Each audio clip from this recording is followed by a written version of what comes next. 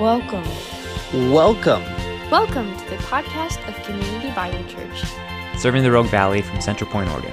We are a multi-generational family. Equipping believers to be adopted in, growing up, and reaching out through the gospel.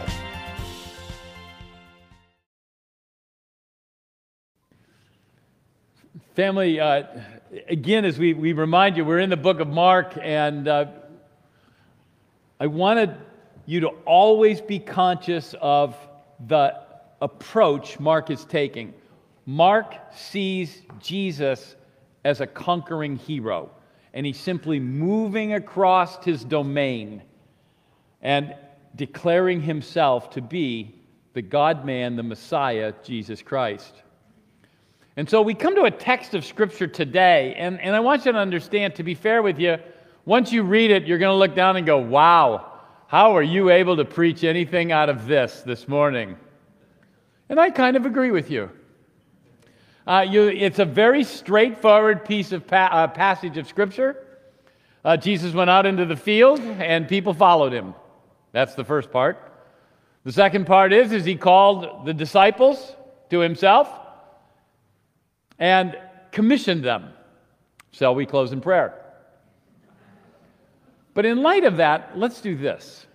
What I want to also teach you and remind you this morning is, in fairness, when God the Holy Spirit, who worked to engineer Scripture to give us the confidence that this is from God, when He's the one who has engineered this, we have a myriad of applications.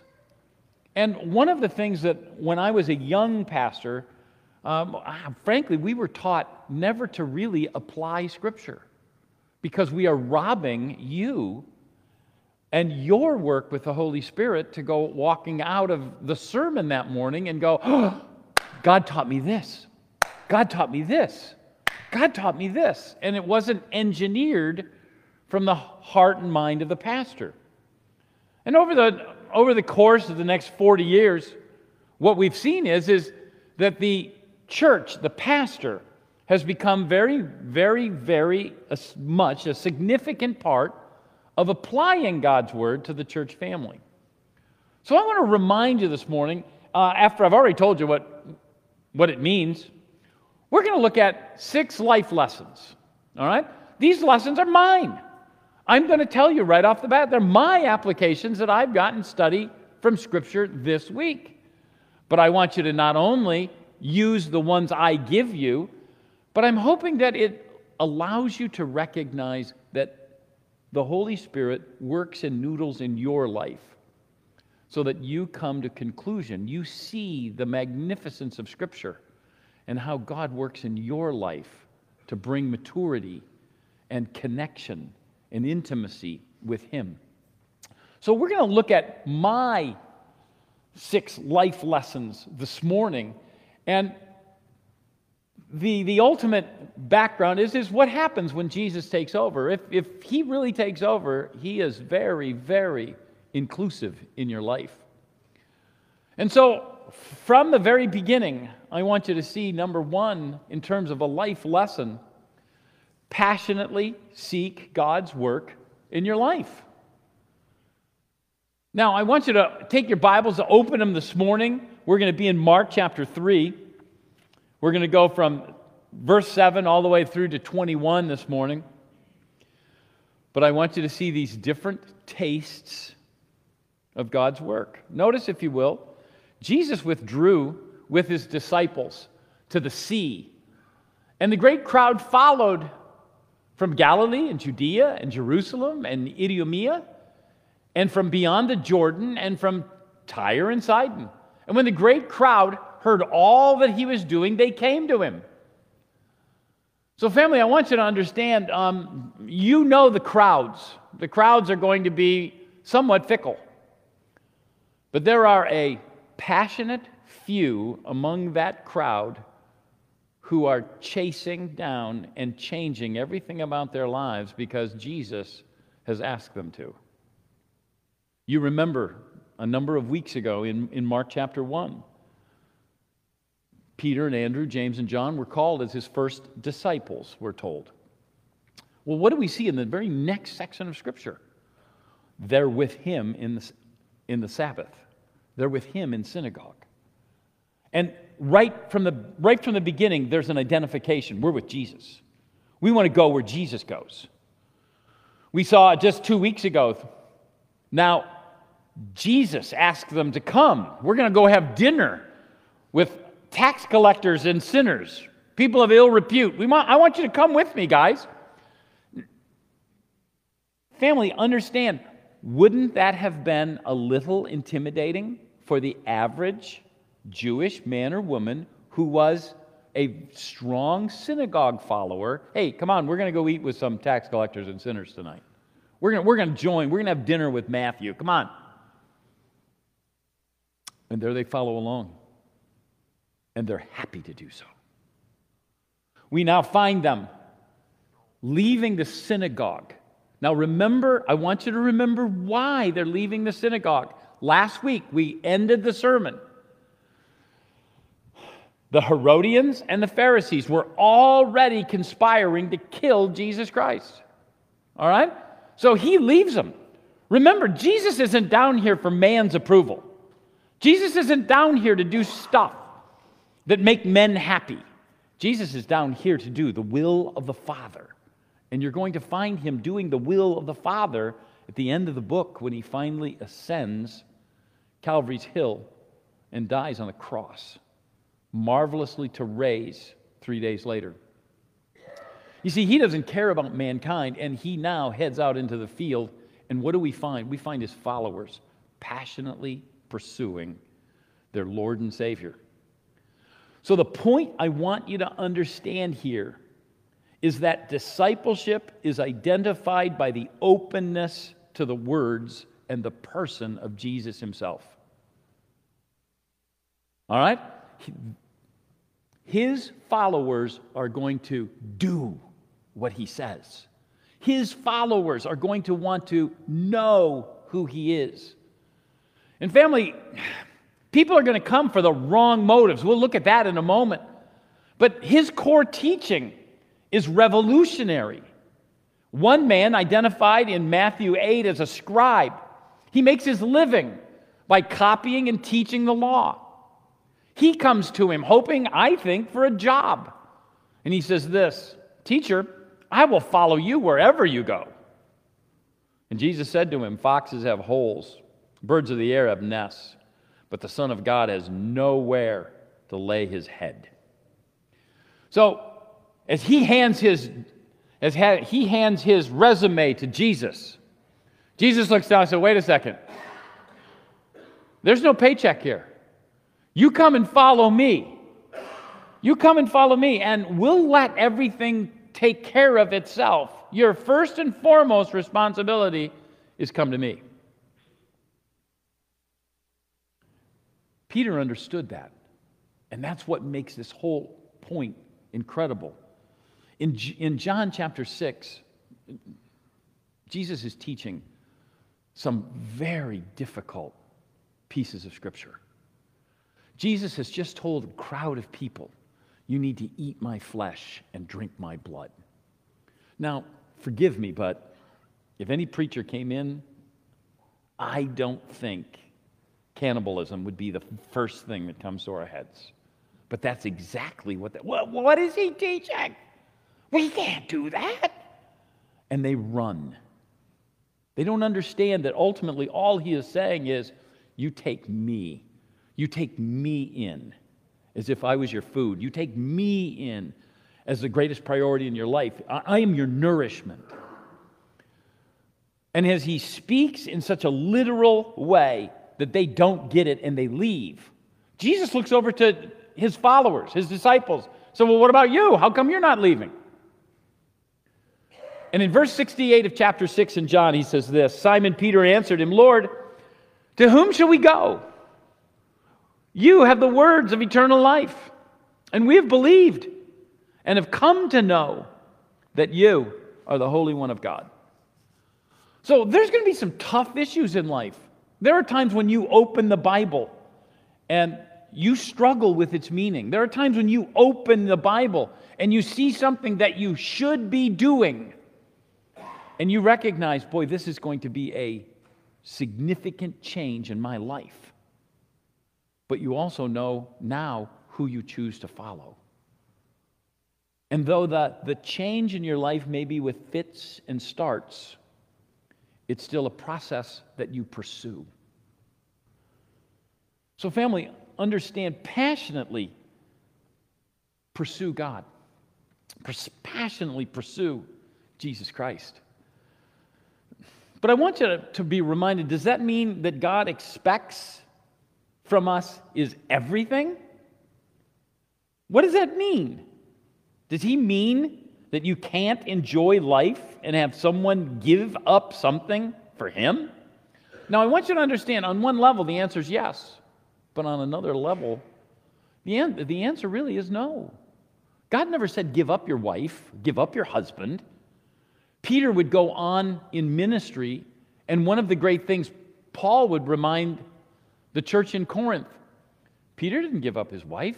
She travels with him. She goes everywhere he goes. They've enjoyed fellowship with one another. They've enjoyed that passionate relationship with one another. Even at the end of life, we've talked about it. They died 1 week apart. She first, apparently on a cross. He second. And he encouraged her in her death until she was home first. So family, Jesus isn't saying, I want you to give up everything. He's simply saying, I want you to take me into your marriage. I want you to take me into the very priority of your life. Your mannishness or your femininity is designed first and foremost with a priority of Jesus Christ as you enter into what you do. On a practical level, I think Peter enjoyed fishing for the rest of his life. Now understand, I don't have a clear statement in Scripture that says Peter liked to fish. It's not there. But I want you to understand, how many times do you find Peter running back to what he naturally enjoyed doing throughout the Gospels? How many times did you find Jesus using either fishing illustrations or an example? He says, hey, Peter, you and I don't have enough money to pay the temple tax. Hey, I want you to run down to the water, and the first fish you catch, open its mouth, take it out. Well, do you think he went, oh, doggone, he knows how much I hate fishing? Do you really think that was it? I think he ran down to there and enjoyed what he said. God never said, stop. I don't want you to enjoy life. What he did say is, I'm the highest priority in your life. Use what you enjoy for my honor and glory. Use the things that I bring into your life for my honor and glory. And family, I want to promise you, if you honor the king as a slave, do you really believe the king isn't going to allow his slave an enjoyment in serving him? Passionately seek God's work in your life, no matter where that takes you. I want you to notice, secondly, be careful that your spiritual desires are not self-serving. Many times I believe we can come to church, we can enhance our relationship with Christ, or want to, and do so for a self-serving reason. We want to make our marriage better, so we come to church because we know our spouse wants us to. We can plead with God. Father, take this from me, and I will do ... Listen to how these men and women reacted, beginning in verse 9, and we'll read to 10.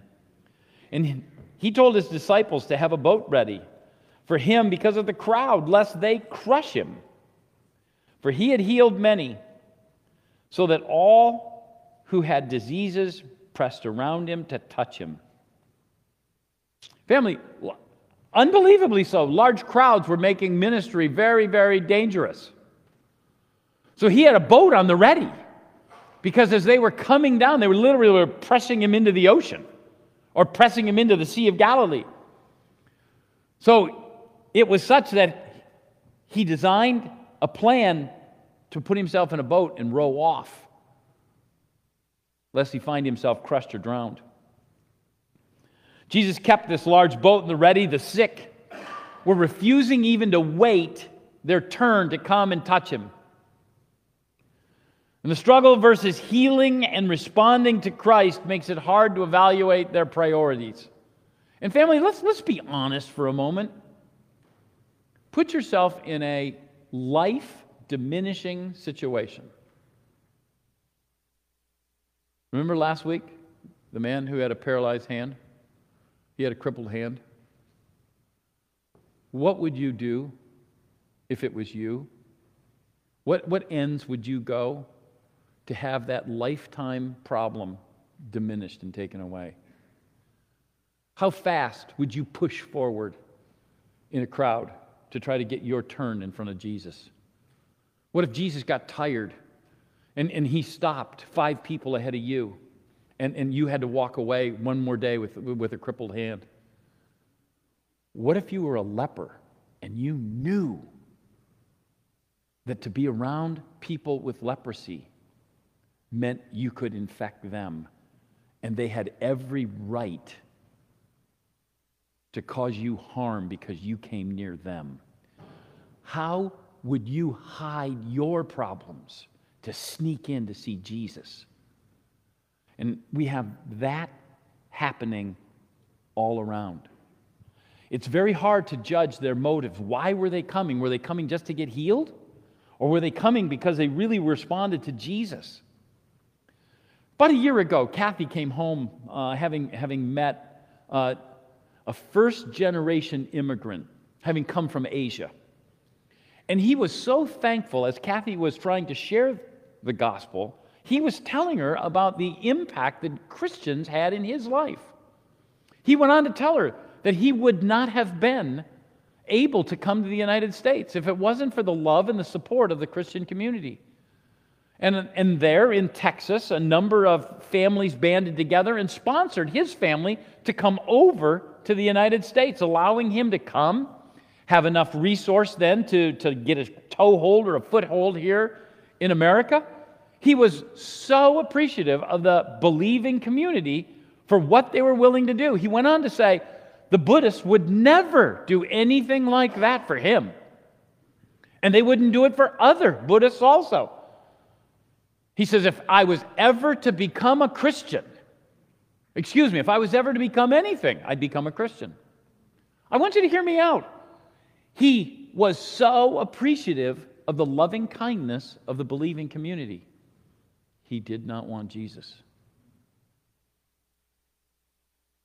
Have you ever met anyone who wants all of the benefits of Christianity and doesn't want the cross? Or the cross isn't the highest priority in terms of their walk? Family, we cannot want the Savior for what He can do for us. We have to want the Savior for who He is and the offer first and foremost of salvation. But there really seems to be a number of reasons why these people gathered and were following Jesus into the fields. Some were seeking position and recognition, as we saw the scribe this morning. He was handing a resume in. He said, man, I'll write down anything. I'll teach anybody. Because you're growing in popularity. I think this is going to be a good gig for me. Some wanted to better earn God's love.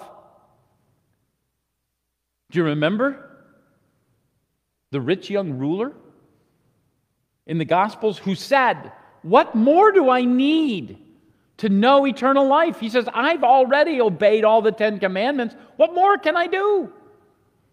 He says, fine, give up everything and come follow me. You see, he didn't want Jesus' priority. He just wanted the validation that he'd already done enough to earn any love that the Savior could have offered him. He wanted to be sufficient in what he said. I think some wanted their version of Jesus politics. This is not a new thing. It's not an American identity. Family, one of the disciples that we'll look at in a minute was known as Simon the Zealot. Well, why was he the zealot? Because he loved Fox News. Can't you picture him? Man, he wore a cap that had a big, huge American flag. Can't you picture his t-shirt? It would have said something about Brandon.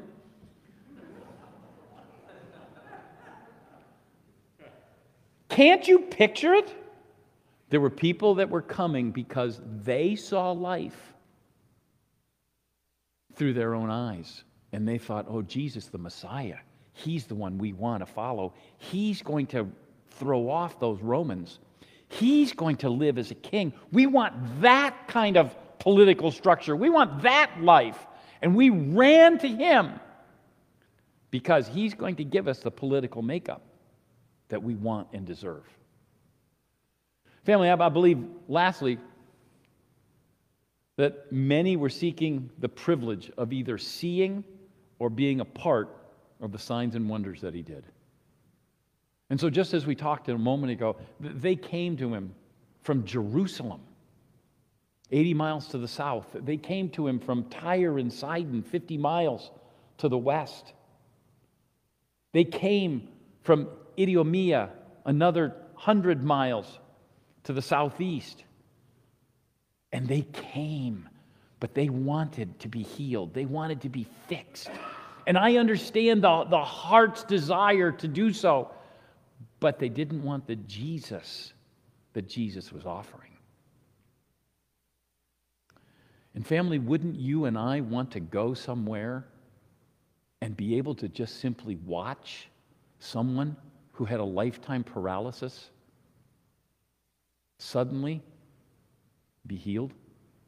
Wouldn't you and I want to see someone who is crippled to stand up out of their electric wheelchair? Wouldn't you and I want to see someone throw away all of their AIDS medications? Or all of a sudden know that their cancer was gone? Wouldn't you like us to jump in the bus as he went over to the hospital and just simply went from room to room and began to touch? And as he touched, they got dressed and walked home. Wouldn't you want to see that? And all of that would have been the wrong priority to pursue Jesus Christ. So we need to understand, be careful that your spiritual desires are not self-serving. And so as you see a passage like this and you recognize that they were so interested in being healed that they didn't even care about Jesus' health and well-being. He could have been crushed. You and I need to ask ourselves the tough questions. Why am I loyal to Jesus? Am I just so appreciative for the gospel of Jesus Christ, the offer of salvation, the eternity that I'll spend with him, knowing that I will sing his praise, not just be in a holy place, a good place, where I have a room or a mansion prepared for me, but I will be there because my Savior is there, and he is my highest priority. Family, I want you to notice, let's look at a third life lesson. Keep the work of Christ pure. Notice, if you will, verse 11 says this, "And whenever the unclean spirits saw him, they fell down before him and cried out, 'You are the Son of God.' And he strictly ordered them not to make him known." Family, before I answer it, I want you to kind of park the idea away. Maybe you can have some family discussion later on. Why did Jesus so sternly bid the demonic spirits to remain silent? Why did he stop them? You'll come up with your own answer. Let me give you what I believe. They were the wrong ambassadors to spread the news. You see, we don't understand completely this demon possession so concentrated in this period of time. Family, it has no comparison in the Old Testament. By the book of Acts, you already see diminishment. We find very few references, and the key one is in Ephesus later on, where there was a high amount of demonic activity and respect for magic and the underworld. We find very little. And so we don't really understand, but I can tell you this: the demons were delivering havoc to the people coming to Christ. And if you use your awareness for just a moment, the symptoms of demonic influence included superior strength. Do you remember the demon of Gadara, or the man of Gadara? He could break the chains that were on his wrists. It took him to places of isolation. We find the man of Gadara in tombs. It gave him antisocial anger. It gave them self-harm. So one demoniac would take and dive into water to drown himself and then jump into fire to burn himself. Family, it embarrassed the world, an evil spirit to come out and give acknowledgement or allegiance would have minimized the message and the person of Christ. He's already going to be blamed in the future here of casting out demons by Satan. Do you think the satanic world would have helped the cause if they came out praising and identifying who Jesus Christ was? 2 Corinthians teaches us that Paul picks up on this idea, and Paul is made aware. He says, what accord, what partnership has Christ with Belial? Another term or identity for Satan. Verse 16, we're reminded that that partnership doesn't have anything for us because verse 16 says, we are the temple of the living God. Family, since we have within us the very presence of the Holy Spirit, then maybe it's important that our lives match our message. What do you think? How many of us have got onto social media and we've been absolutely unfiltered with some of the things that we've said? Not appreciating the fact that our friends and family and those around us can read everything that we say. Any act of unkindness, any behavior that you and I would identify as unbecoming the cause of Christ. And then the next time we meet them at lunch, we begin to share all of the good things that Jesus Christ has done in our lives.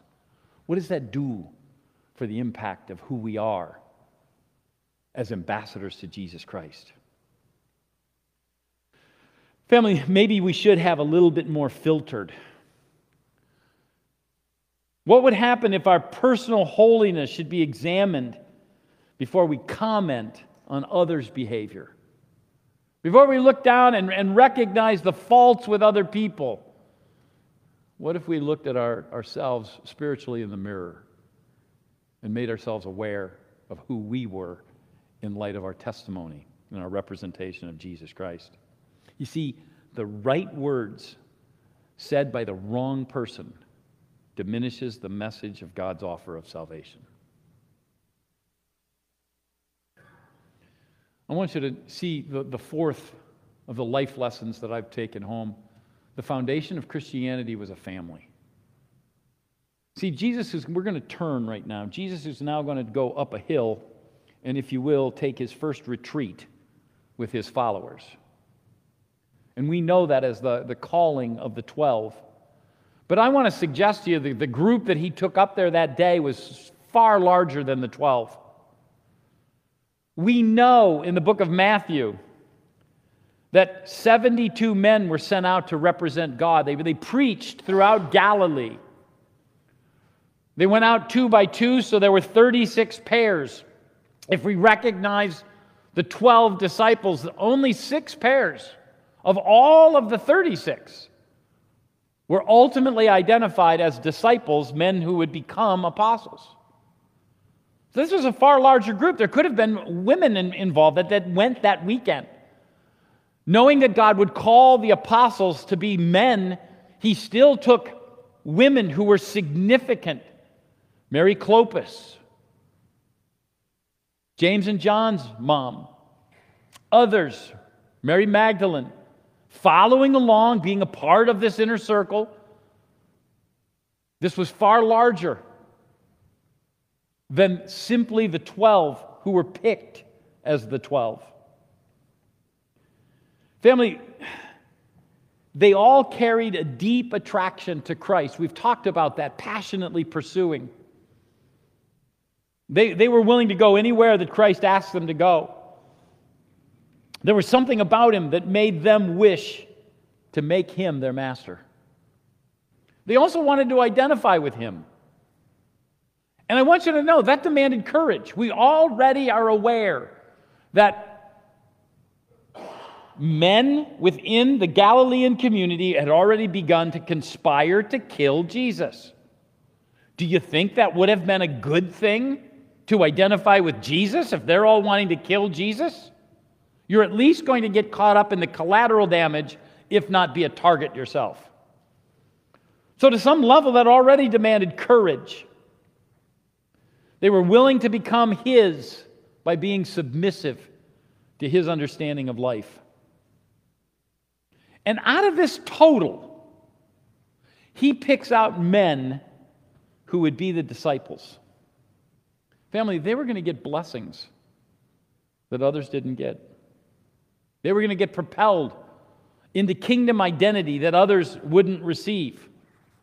Family, what would it have been if you'd have been on that retreat that weekend and he picked the 12 out that he picks and you didn't make the final cut, and eventually you heard that the very identity of the kingdom was going to have the disciples' character, the disciples' names, the disciples' recognition right there.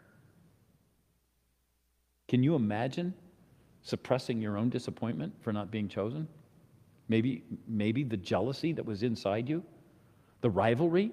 You know that the 12 struggled with rivalry and jealousy throughout their ministry. What would have happened to those who weren't even picked? And finally, what did that mean to family loyalty? You see, all of that comes crushing here in this moment. The very foundation of Christianity was a family. Notice what it says, verse 13. And he went up on the mountain and called to him those whom he desired, and they came to him. Family, if I can use this as the very planting of Christianity, the Christian faith is something that from the beginning had to be discovered and lived out in a fellowship. We needed each other from the very beginning. The whole essence of Christianity was that it bound men and women to each other and expected them to live with each other and for each other with a holy love that Jesus Christ commissioned. I want to suggest to you one of the reasons that I am so committed to the idea of local church and am convinced that local church is the core teaching about the church within all of the New Testament. 125 times approximately it's recognized, the word church. I believe about 118 of those deal specifically with a certain church. The Galilean church, the Roman church, etc. I believe it was a local entity. You see, and here's why. You see, family, it's very easy for me to love somebody in the universal church. Somebody knows Jesus Christ and they live in Peoria, Illinois. Man, it's easy to love them.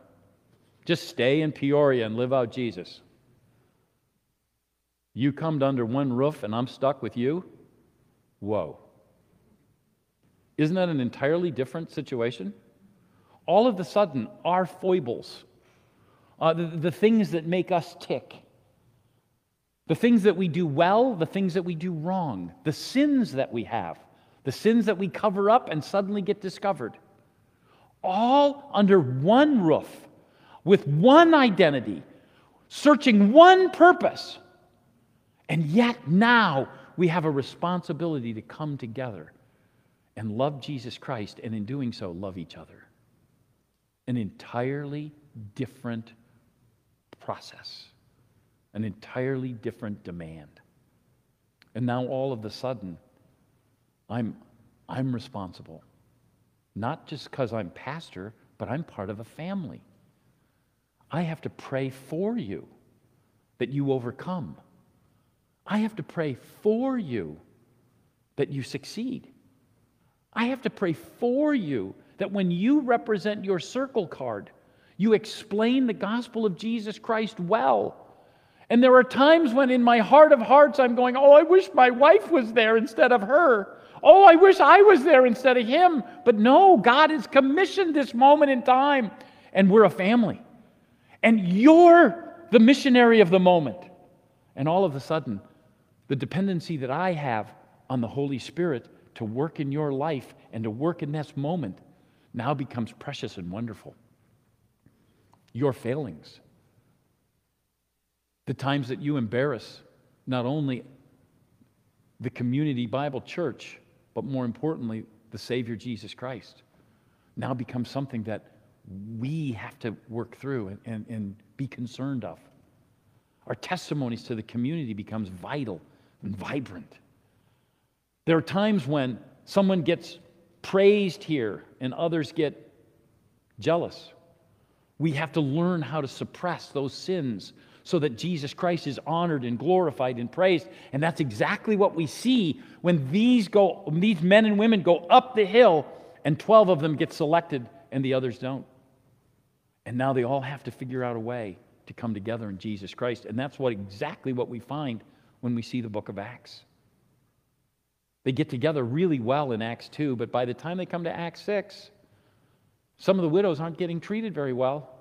And it creates a full-blown war within the local church that only godliness and prayer and trust in the Lord ends up accomplishing. Family, we have an incredible privilege to see God work within a local church.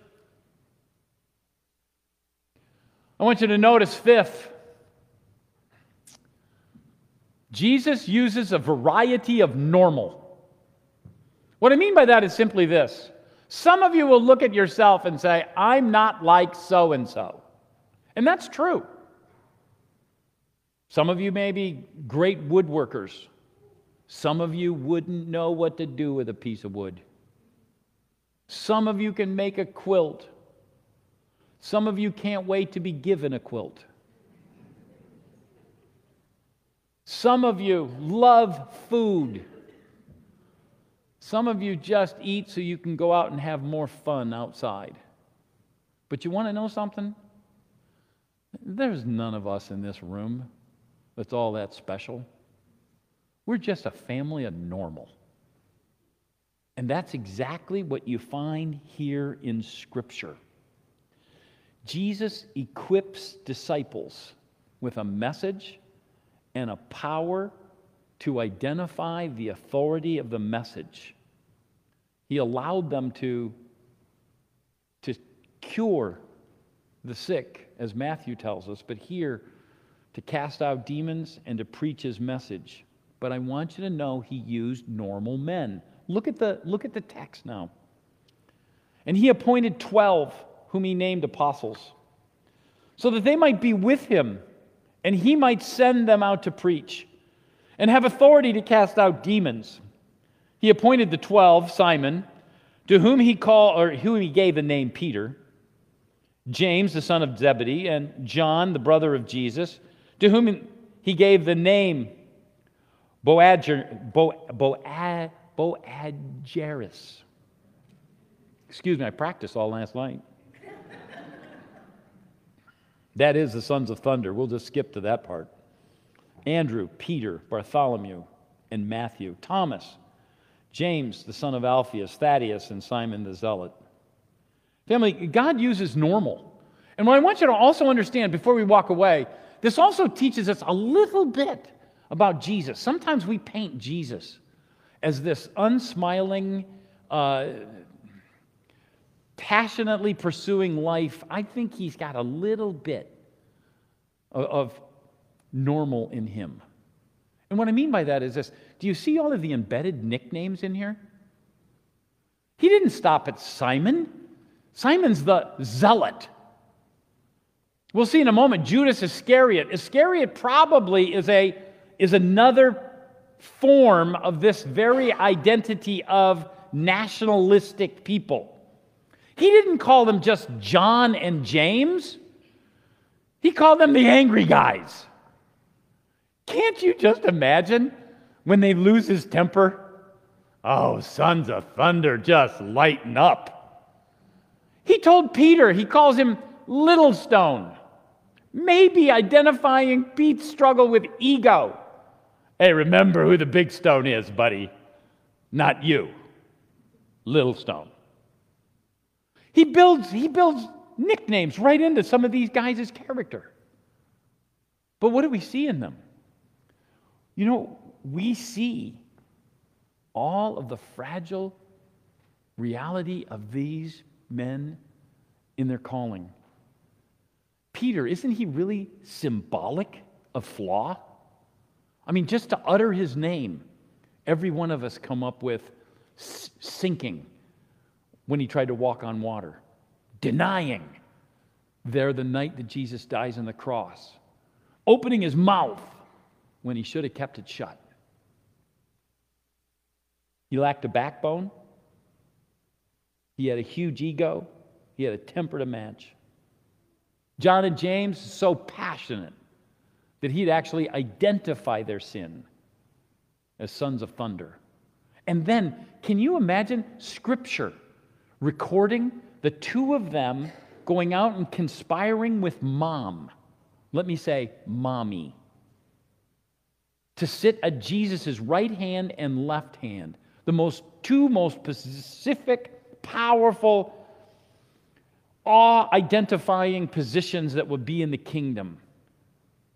Jesus, could you let my sons be in this position? Can you imagine conspiring with Mommy to sit in those seats? He uses flawed men and women, just like the flawed men and women who gather and worship Jesus Christ as Savior and Lord each and every Sunday. Family, these people God used to change the world. They weren't Marvel comic heroes. They were real-life people who had real-life insecurities and real-life problems just like yours. And yet God uses them over and over again. All he asks is that you be available, that you passionately pursue him, and allow him to use all of your insecurities, all your insufficiencies, to his honor and glory. And family, let's notice one last one, a sixth. No matter how close some get to Christ, they won't get him. No matter how hard you try, no matter how close they are. So notice, if you will, as we finish 19, 20, and 21. And Judas Iscariot, who betrayed him. Then he went home, and the crowd gathered again, so that they could not even eat.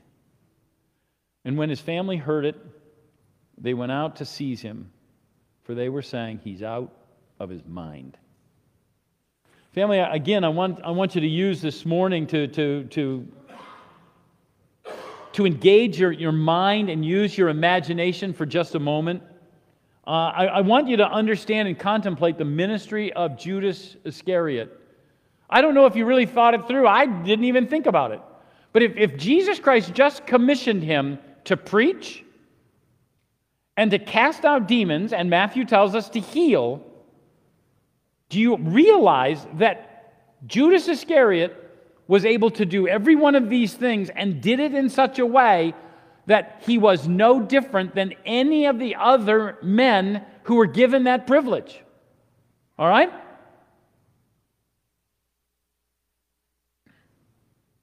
Now again, I want to imagine some sort of spiritual conference where Jesus sits down with Judas and going, "Hey, Judas, you're just not cutting it. You know, that demon was an easy demon. I don't know why you couldn't have cast him out. Really? This sickness, that was just really nothing. It really wasn't a permanent disease, and you couldn't even get rid of it. You know, you're not cutting it." But you need to understand, when you go all the way to the Last Supper, every man there was surprised that Judas was the betrayer. Every one of them was surprised. So what does that teach us? His healings were as significant as any of the other men's. His abilities were as significant as every one of the other men. And when push comes to shove, Jesus calls him the son of perdition. He's the traitor. And he walks away from the faith in Jesus Christ. And there will be some who will simply stun you, having been so close, and you've enjoyed fellowship so rich and wonderful, that they will walk away from their faith, and you will simply go, "Why? How? What is this?" They will not get it. They do not grasp it. And though they teach a marvelous ABF, though they have significant gifts that you are stunned with, and you are jealous that they can do what they do, and when they walk away from their faith, you will be simply left aghast.